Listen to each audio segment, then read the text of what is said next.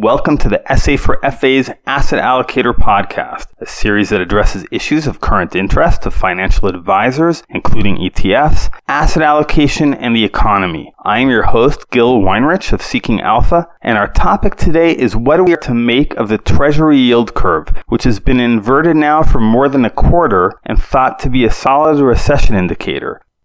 If there were a prize for clickbait, it should definitely go to an article appearing on Slate last week, whose headline screamed, "The single most reliable recession indicator of the past 50 years has officially started blaring." That's masterful because it combines scary terms such as recession indicator and blaring with authoritative sounding elements such as the single most reliable and past 50 years. So what is the phenomenon of which we are warned? It is the inverted yield curve, which started inverting back in March and has now remained inverted for a full quarter.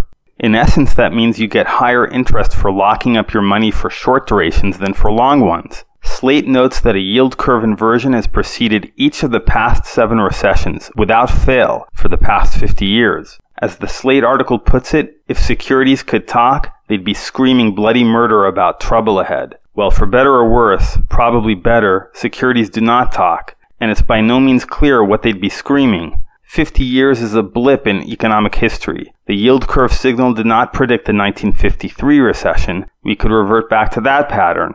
The Slate article's most valuable contribution is its last paragraph, where the author quotes the discoverer of the yield curve recession predictor, Campbell Harvey, who says there have only been a handful of recessions over the decades, meaning we're trying to predict the future based on a small sample size of historical events. I take no position on when the next recession will occur. My quibble is with the idea that securities are screaming about trouble ahead because the implication is that we should change our investment strategy at this time, which to my mind is a much bigger risk. There is no reliable sell signal. If there were, everyone would use it until its potency as a signal eroded. Rather, what market history does tell us is that investors earn their reward for taking on risk. Specifically, stocks pay us a high return because markets eventually crash and burn. So the high return on investment is the inducement to get in despite this peril. Therefore, what we should be doing, it seems to me, is determine an asset allocation that enables us to remain invested. That will vary investor to investor, but something along the lines of having 2 or more years of cash or cash equivalents can provide the safety net needed to keep on performing the high wire act we call stock investing.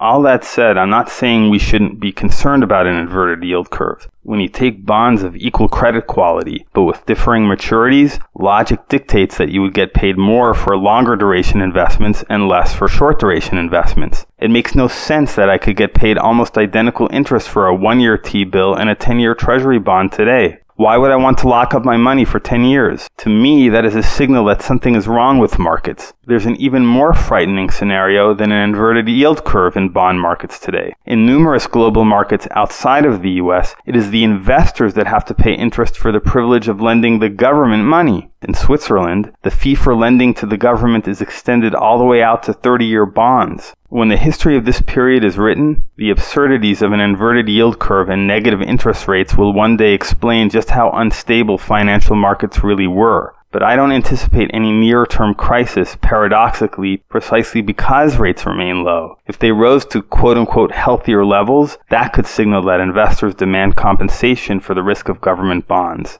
Bond vigilantes may come riding into town one day, a good reason to be leery of bonds. But for now, it's probably best for advisors to help clients take appropriate levels of risk in the stock market, with their homes and cash serving as cushion for this risk. The bond market is wacky enough to avoid altogether, though a case could be made for scooping up 1-year T-bills, which are paying 1.98%, 5 basis points more than you could get for a 7-year bond. In other words, if the yield curve is inverted, securities may be screaming, "Stay clear of medium or long-term bonds. You don't get paid for locking up your money."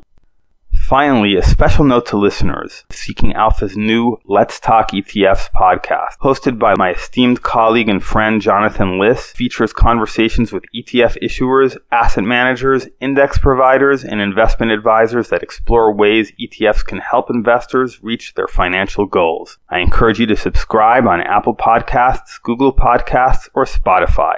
Thanks for listening. If you found this podcast useful, please leave a review on Apple or Google Podcasts so that others can discover this series. Meanwhile, you can contact me at gil@seekingalpha.com if you have feedback or requests, and make sure to subscribe wherever you get podcasts.